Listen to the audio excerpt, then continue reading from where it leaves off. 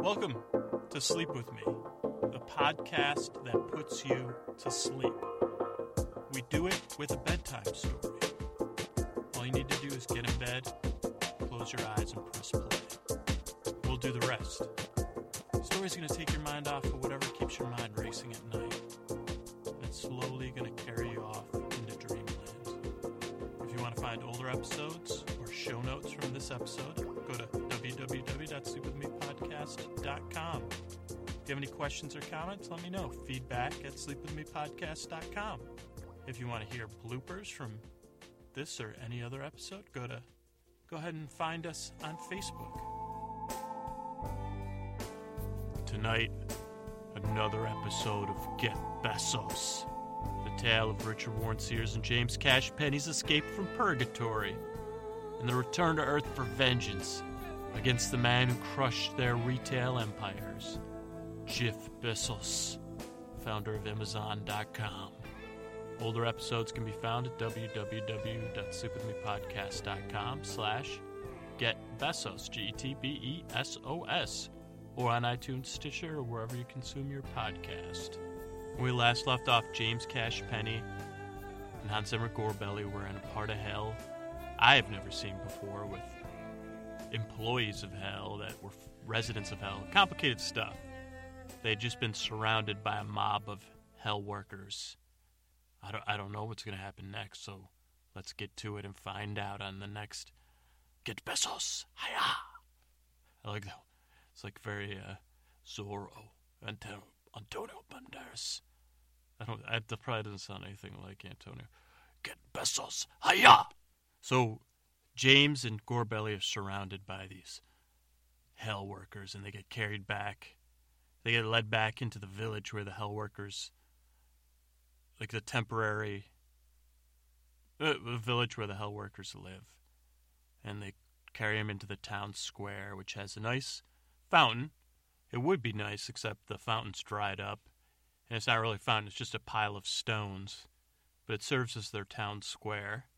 So they're in this town square. They're surrounded by what seems like every hell worker that's not on duty currently.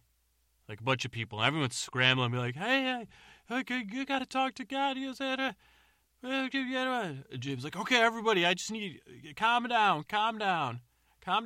Everyone calm down. I need someone to speak for all of you. You're all yelling too much. They're like, no, we believe, James like, please. And then finally this old man comes forward. So, I will speak on behalf of the town to you. James like, well, who are you? He goes, who I am is not important. Son, I will speak for the town. Okay. We need to know more. What is this fact-finding mission from heaven? What facts are you here to find? Jim, well, it's top secret, as a matter of fact. I can't, right? This is Mr. Gorebelly. Yes, we cannot reveal why we are here. We are collecting facts on a fact-finding mission for a subcommittee of a committee that reports to one of the executive committees that reports to God. So we cannot, what could you get some messages to God for us? Because we've changed down here in hell, and we need God to know that, and that we're sorry, and that now, more than ever, we believe, and we believe we were the ones that were wrong, that our Okay, guy, sir, calm it down. Okay, what is it that you guys want? Well, we want you to take us with us to heaven, or to just talk to God.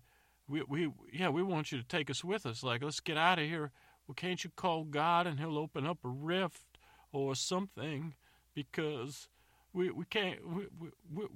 We're changed. We have hope. We have hope.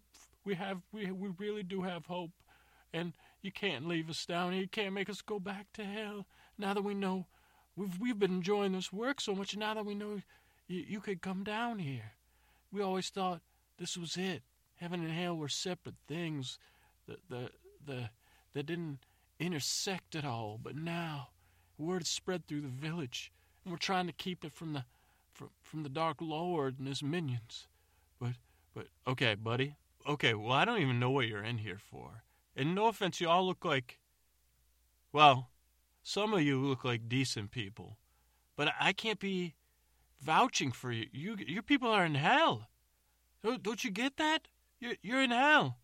Like, you're probably like cat killers and I mean, I can't vouch for you people. Well, can't you take some of us with it? Can't you free us from this eternal damnation? Please, I'm begging you. I get on my knees, sir. I can't. I'm not sure I can even be associated with you people. All right, and it's no offense. My priority is to get out of hell. We got split up from the rest of our fact-finding party, and I believe they already returned to heaven because that was part of this top secret stuff I can't be telling you. And I think you people are stuck here. I can't speak for like you're the ones that are chosen or something. And oh no, don't start weeping. Oh God! And the whole village starts to weep, and they're hugging each other. And James turns to Gorbelly. James turns to Gorbelly. What you got to do something? Okay. Excuse me. You are residents of hell here, and you will have to return to your punishment because your punishments are justified. And now you want to change the rules, but the rules are already been written, and I cannot help. Some people get sentenced to purgatory, and I can't make any promises, but we are fact-finding. These are facts we are finding out now. Can you tell us some facts? Okay, we need facts to find. So we're here to find some facts. So everybody, stop weeping. Yeah, you got it, Gorbelly. Yeah, you guys stop weeping. Stop crying. Let's boil this down to the facts about you people belong in hell. Clearly, you got here. It's no accident. I don't think they've had any hell mistrials that have been proven. So, what are the facts that you think, oh, well, young man, I can tell you this. I can tell you that it says abandon all hope ye who enter here. But ever since we started with this work program, I'm not sure if it was 10 years ago or 200 years ago or 2,000 years ago. But ever since we started working, and that's been told, everybody tells the tales around here at night when we sit around town square here, even though it's a circle. Well, it's an oval, but that's not important, is that we have hope now, and we bring hope back to the damned, that one day, possibly there's a chance you'll be pulled out of hell from your damnation, your eternal suffering, to work and do some work around hell. And then you'll be able to sleep, and we drink water, and we have some gruel, and it's terrifically lovely. But now we know there's something more, and now hope has already infected our hearts. And we don't have hearts, but we do. You see what I'm saying? Oh, can you boil it down? I mean, this is a fact-finding mission, not a, that feels like more some kind of argument or something. I'm not sure. I didn't take debate, but I'm not sure. Are you present? Do you have a topic sentence or something? Okay, young man. Let me put it to you this way. Now, I want you to take it to the Lord or take it to your committee, your committee, your subcommittee, and share with them what you've seen here with your eyes and with your heart, or whatever you heavenly creatures call. How come are you angels because you don't have wings? And I still don't understand why I can't just live. No, we're kind of like minions, but the holy version of minions. Okay. Well, let me ask you this in your heart of hearts. Start to think about this, young man. What is worse? We've been talking about this ever since the work program started. And maybe this is just some new way of torturing us, this work, this hope. Like is this hope cut both ways? now that we know that heaven can come down here and we could be rescued. Well, no, I never said. I said we're in a fact-finding committee. Fact-finding. We're just doing inspections, basically, plumbing, that kind of. Okay, but now we have to return to work. And it's going to be more painful in some sense to know we could be free. You forget. And that's what I want you to... What could be worse? Eternal suffering, eternal damnation, it doesn't make any sense. You know, we've been down here, and I know maybe there was some sort of mix-up or something back in the day, but with Noah and the ark and the formation of hell, or when I don't know the history, but it doesn't seem like eternal suffering's self-defeating. It doesn't serve a purpose. It's forever, but there's no result. It just seems vindictive. Is eternal suffering just a permanent state? The real pain's going to come from when you have been working, and then you go back, and the first couple of days back, and they're rough. But you say, I can get through this. And I'm just going to steel my resolve, whether you're in a boiling pitch. Have you ever had boiling pitch on your skin? When your skin's like this here, we're just workers covered in a little hell dirt. You know, you get a little, the first day back in the boiling pitch, let me tell you, it's terrible. And they have little things that get in there like straw in the boiling pitch, and then the boiling pitch burns your flesh, and then the straw pokes you. And they have these things, they call them pitch piranhas, and they'll bite off your toes, and then boiling pitch will get in the cut, and but you could still feel, they have this trick where you still feel your toe, even though it's in the boiling piranha, and then you feel your piranha, it's chewing up your toes, but it's got black boiling pitch in its mouth, and then it's digesting your toe, and you can feel it the whole time. Now, when you go right back from work, it really hurts. But day 10 or 11, it hurts the same amount. But you forgot what it felt like to not hurt. And if the good Lord decides the Lord wants to punish us, that's the Lord's right, but it just don't make any sense to us, okay? And I'm a deeply religious man. I made some mistakes, terrible mistakes, and I don't even remember what that word though is the thing. I know I did some bad things, and I'm beyond sorry. It's not because I'm suffering. I don't know this. Yeah, I don't know if this is the road we really want to go down, sir, because this is just confusing and it doesn't change. How about we're just going to boil it down to hope cuts both ways. Eternal suffering stops hurting. How's it sound for my report? Pretty good, young man, but I got to tell you, I'm starting to lose my temper because I got a feeling you're just twiddling your fingers there like some heavenly bureaucrat, and you're going to go and you're just waiting to be rescued, or you're thinking up, you're going to be, next thing you're going to question you're going to ask me is, how am I going to get out of here? I guarantee you. Well, actually, that was my next question. Well, we're not. I just decided I'd change. I've changed my mind.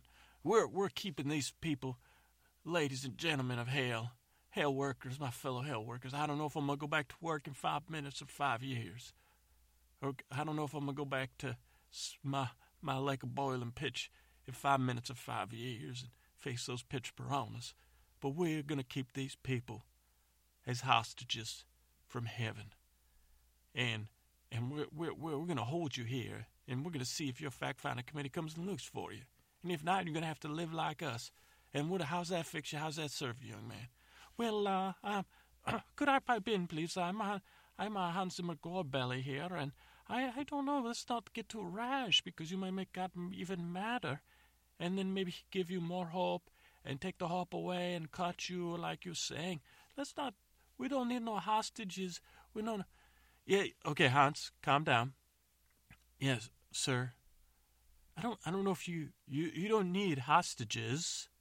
This is my supervisor here. So he's. Oh no, I'm not. We equal guys, right? No. He's my supervisor. That's why I've remained silent. I'm just a spokesperson, like a PR person, and I take down the notes and I do the asking of the questions. He's the brains. I mean, he's the brains of the operation, clearly. Oh, yes, young man, clearly you're not. You're just a little pretty-faced man. And this here, he's a lumberjack, but I could tell he's in some sort of heavenly disguise. So he's my supervisor, so why don't you do this? Why don't you, well, you keep him as a hostage, that's fine. And I would not trust him because I don't. And you could keep him. And then why don't you guys drop a list of demands for heaven? We'll do a little negotiation here. And I'll bring him up to my subcommittee.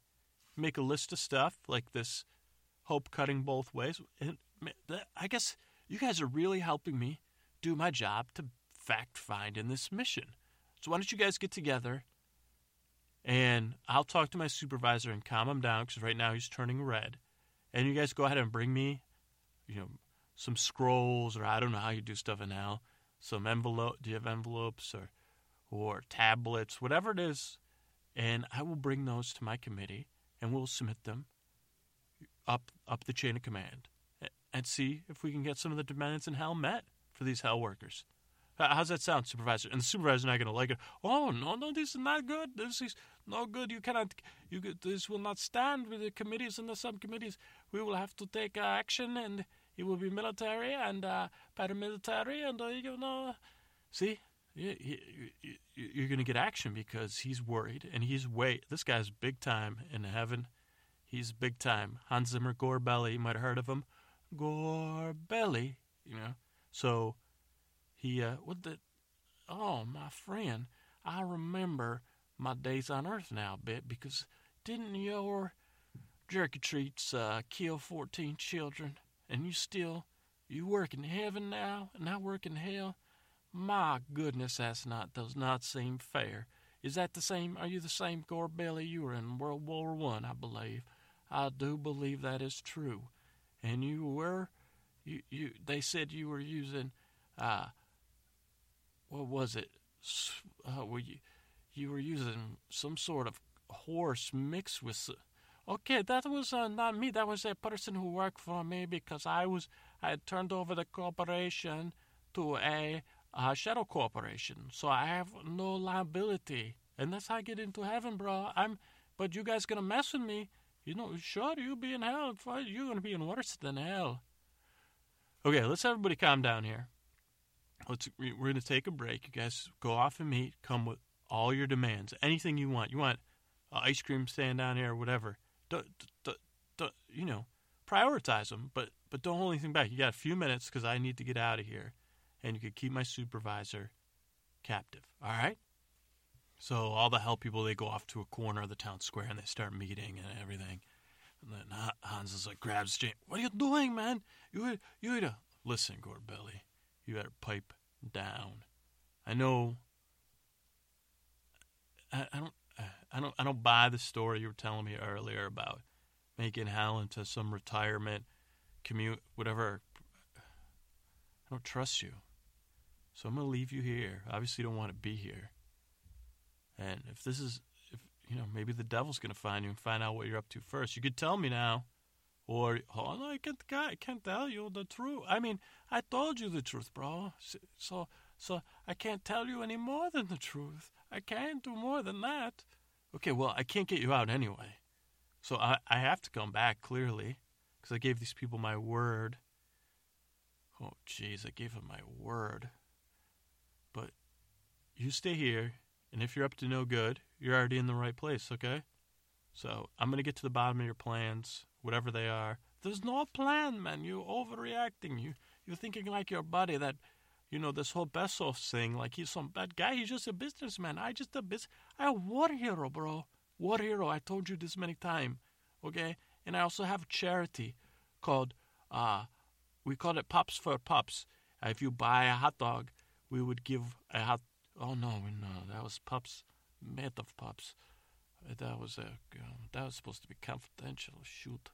No, I have a charity, though. I can't remember what it was, but, you can't leave me down here in hell.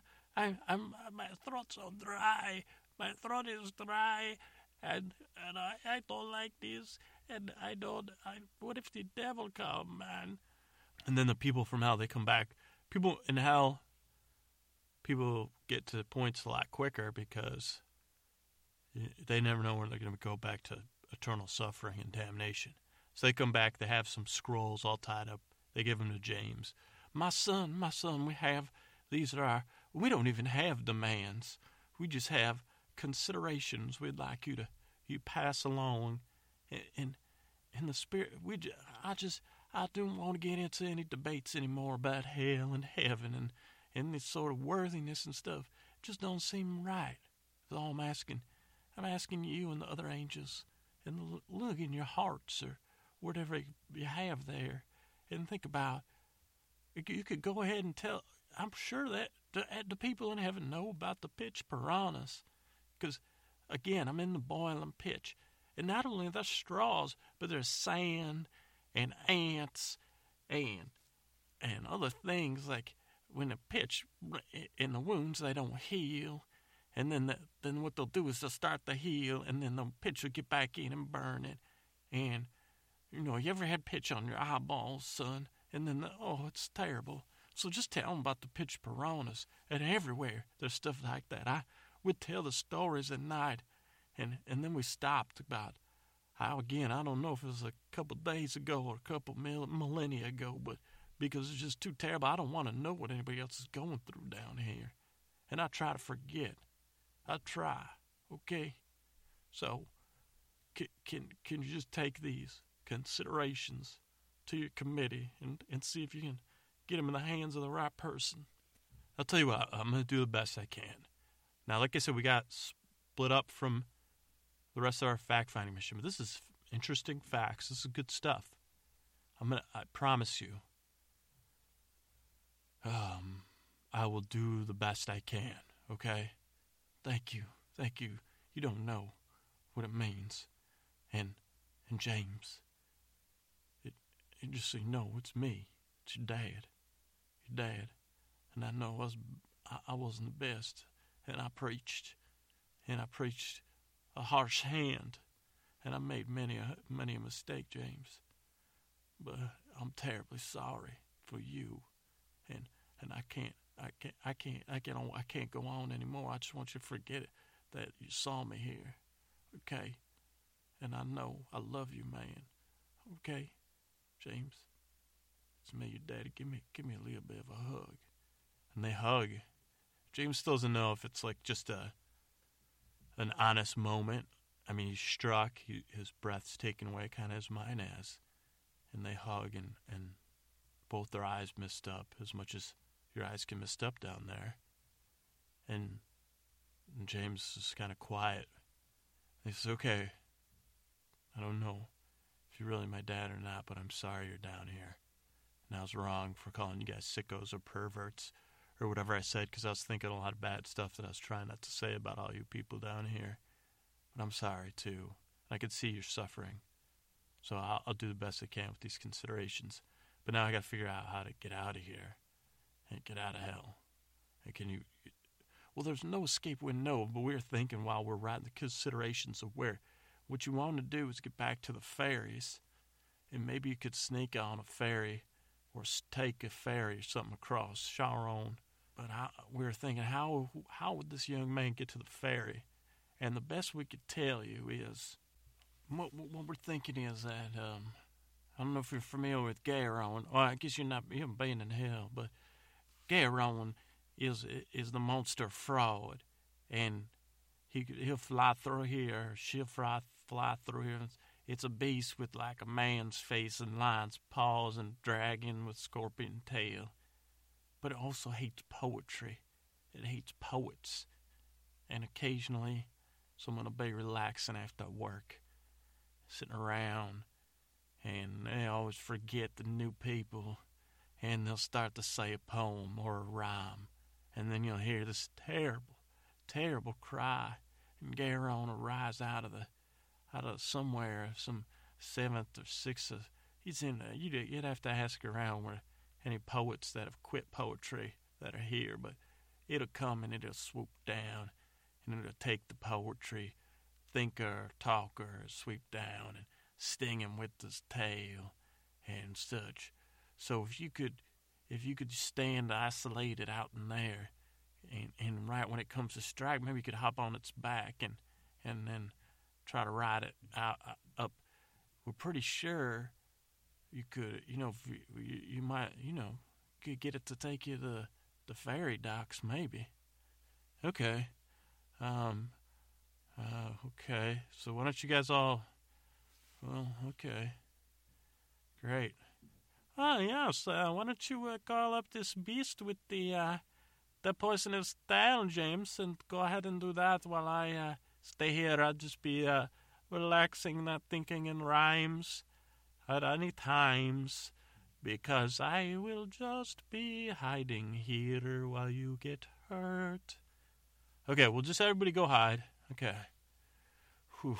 So everybody retreats into their things, and James goes out to the most isolated part of this part of hell, and starts to think, poetry. I was never good at poetry.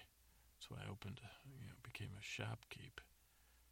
Ah, Angela, phoenix of my heart, rising up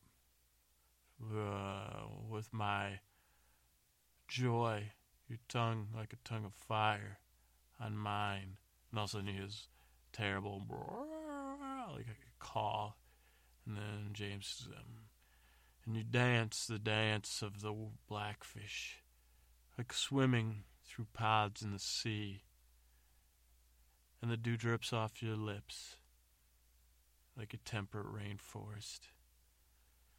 Like dew on a deciduous tree, my lips kiss yours, Angela.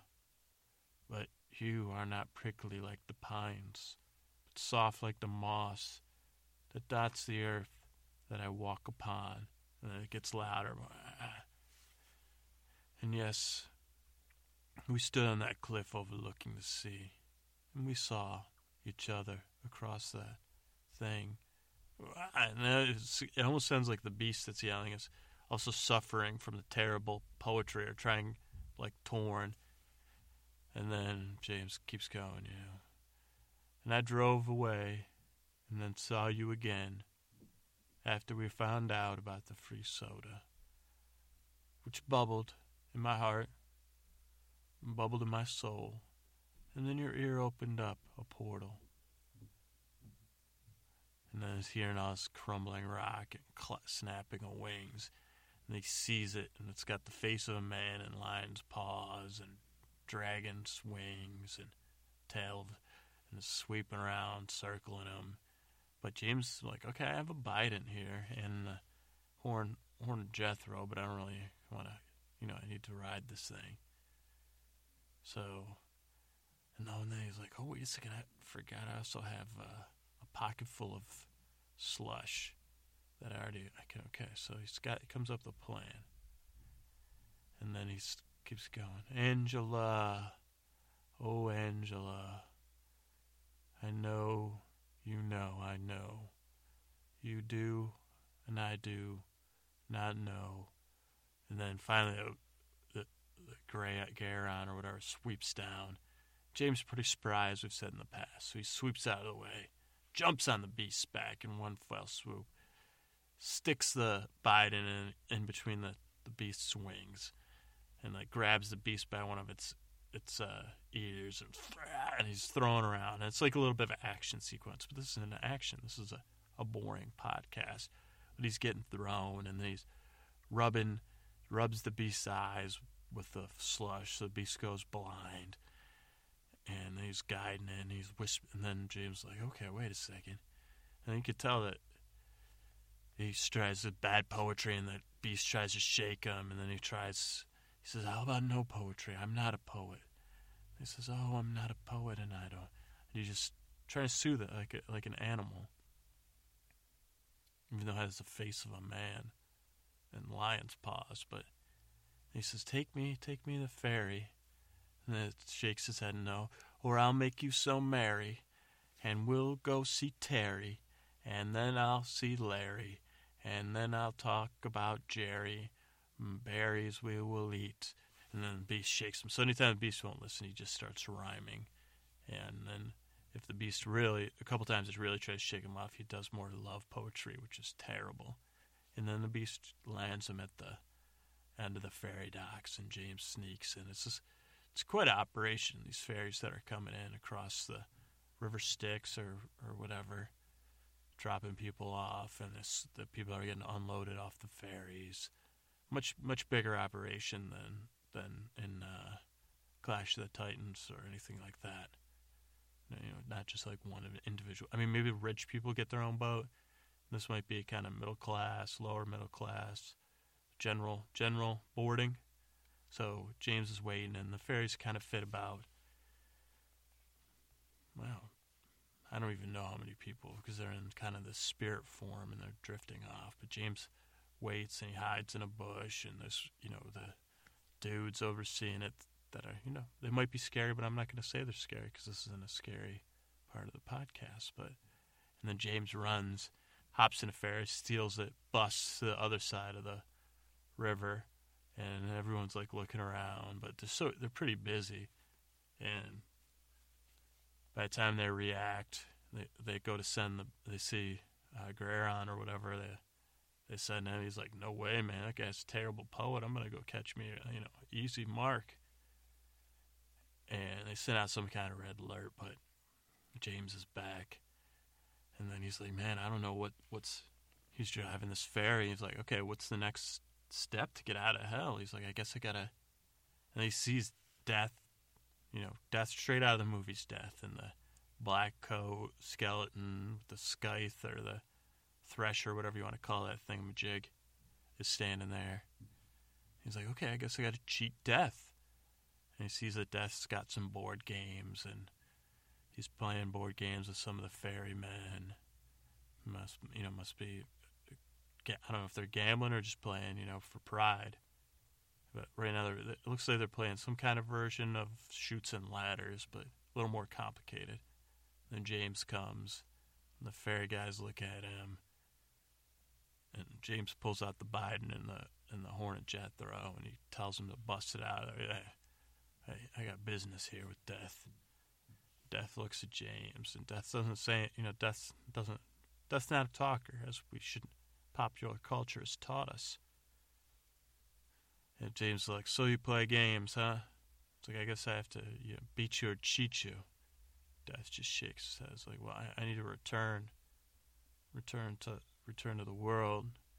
Death waves its bony hand over the games. They kind of choose, and James oof. Looks at the games, and now chess, no good. A lot of the other games he knows, Monopoly. There's got to be if you played Monopoly a bunch of times, you probably figured out some strategy that you're going to win the majority of the time. Like, most people play Monopoly once every 3 years. James, maybe he's never even played Monopoly. He looks through board games. He's like, okay, the odds of winning these are not good. He doesn't see a way he doesn't know where the next step out is, so he can't just run by. And so he's like, huh. He goes, so I choose, right? And Death shakes its head. James is like, truth or dare? How about truth or dare? And Death kind of looks at him, considers it, kind of nods, like thinking. Kind of does a shrug of the shoulders and says, all right, and points at James. James like, okay, so truth or dare for me? And Death nods, and James says, truth. And then Death nods again, and he waves down to 2 tree trunks, and he's like, let's have a seat. And then James is like, well, how's this going to work since Death doesn't really talk? And Death just kind of points its hand at James, like, go ahead. James like, okay. Truth or dare, eh? Well, how about the truth? He was like, I escaped purgatory. I snuck into hell. I need to get out of here right now. And I've been down there. He's like, it's awful down there. And I got a list of stuff I got to get to heaven. I lied to people, and I lied to people in hell that I would help him, and I guess I should. Because what's been killing me is this guy. I don't know if he was telling the truth or not. He was my father. And, when I first started out my business, I don't know if you know me, Death, but I'm James Cash Penny, founder of J.C. Penney's. I don't know. You only use that one outfit, so I don't know if you do. Yeah, I'm just kidding. Okay, you're not here for jokes, huh? And but before I started the first stores. I started with the Golden Rule stores. And if anything, this trip's taught me is that I've kind of forgotten about the Golden Rule: do unto others as you would have them do unto you, or you could paraphrase it however you want. I mean, I guess for you, Death, you just live. I don't know. I can't criticize you, but I haven't been living that way. And to be honest, now I feel like I have to get this message to these people. And there's this guy left down there with them, and part of me thinks he's a bad guy, but I can't just leave him down there and abandon him. And also, my best friend's in heaven trying to exact vengeance on this human, and I promised him I'd help him. And that's like one of those golden rules that kind of can't. It's like, should I do unto my friend and help him, or? So I'll be honest, I'm in a pickle here, and I'm confused, and I'm really up to no good. And on top of that, my gut is eating at me about what I've seen today, the past couple days. And I honestly think I'd like to figure out a way to talk to God. I'd like to figure out a way to talk to the devil, because I gotta get everybody on the same page here and figure out what's going on. I mean, did you know there's workers down there that they get pulled out? It doesn't. I think something else is going on. But for right now, I don't know what to do, because I'm in love too with this woman, and I'd pulled Mother Nature out of her ear. It's complicated stuff, and tried to save her and save Mother Nature and save the humans. And I know that probably isn't. I mean, that was definitely a golden rule action. But I guess if you're doing it because you like a girl, that might not be good. If that's like as much of a golden rule. And and her name's Angela, by the way. She's great. Angela Besos. And she's just like got these eyes. And I mean, a lot of people talk about women and attractiveness, right? And between you and me, there's a lot of things about beautiful women. But it's not just about like their face or their looks. It's a lot more than that. And I think you know what I'm saying. It's like the way they stand. You ever notice, like, I don't know if that's like, it might be the first thing I notice. And it's like some subconscious part of me picks up on their like posture, the way they hold themselves.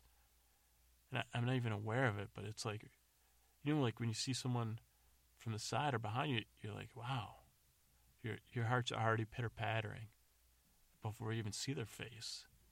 And then most of the time, almost all the time, it's like, oh, wow. And that's what happened with this Angela. Saw her down in the dark. But I was already... And I realized this is probably like, yeah, I've already lived my human life, so escaping from purgatory and falling in love is definitely... So there's a lot going on. So I just got to get out of hell for now, and then I'm probably going to have to get into heaven, sneak back into hell unless you want to let me in. And I mean, you really can't do anything with me because I'm not alive. And then James looks down, he realizes that Death is asleep, and that James is boarded Death asleep with his talk about his analysis of the Golden Rule and how it applies to this story, which I'm not even sure if he's applying it correctly or not. But I mean, that's what James is, man. He's trying to. So he sees Death, and then he's like, okay, if Death falls asleep during Truth or Dare, they must mean I won. And then he looks ahead and he sees a kind of a magical mirror-like doorway appear, and he's like, huh. He's like, wouldn't this be convenient? But it would be right that since I won, this would go somewhere at least near Washington State, or to the office of the devil, or to God, or whatever subcommittee, because I got to start knocking these things out. I got to make things right. Because if that guy was my dad, I don't know if I mean, that shakes me to the bone thinking about him being in hell, and I can't leave. As much as I don't trust Gorbelly, I can't leave him down there. I'm not one to throw off the whole metaphysical balance of the universe or philosophical and moral underpinnings. But so James is in a quandary, and he steps through the doorway in the midst of this quandary. But I think he's going to use the golden rule to guide him. And I don't know if the golden rule applies to demigods and gods and post-human life or not, but we'll find out in the next episode. So thanks for listening. Hopefully I bored you to sleep without creeping you or scaring you. I tried. And I don't want to lay anything too heavy if you're still listening of philosophy or religiosity or stuff like that. Just these characters and the story. I'm just along for the ride, just like you. And I hope you get a good night's sleep. And don't let anything stress you out. We all try to live to do the best we can. And there's really nothing to fear. Because if you listen to my voice, you know one person, strange as this is, I sat down to record this podcast to help you. And I don't even know you. But I know you're having trouble sleeping. And I might not even be helping you. And it might not do anybody any good, the fact that I'm doing this. And yeah, part of me wants to become rich and have a subconscious army of followers that I can record the podcast and have you do my bidding. But also part of me wants to help. So at least part of me is trying to help part of you. And I know part of you's like that too. Not the greedy part of me. Or the evil part of me, but the nice. I don't know if I have any nice parts. I think I'm giving myself too much credit, but the important thing is that I understand that what it's like to sleep, and I just want you to know it's going to be okay, and that there are people that know you, that they might not understand why you can't sleep, or they might not be able to tell you. It might not even seem like they're. A lot of times I'm lonely. I'm like, nobody cares about me, but then I'm like, well, that's not true, okay? But I'm just here hoping that I help you a little bit, just help you fall asleep a little bit, because I know you're going through a lot, and I just hope in some small way I made any kind of impact other than trying to convince you to be part of my dark army of subconsciously trained minions, all right? So I hope you get a good night's sleep. Good night.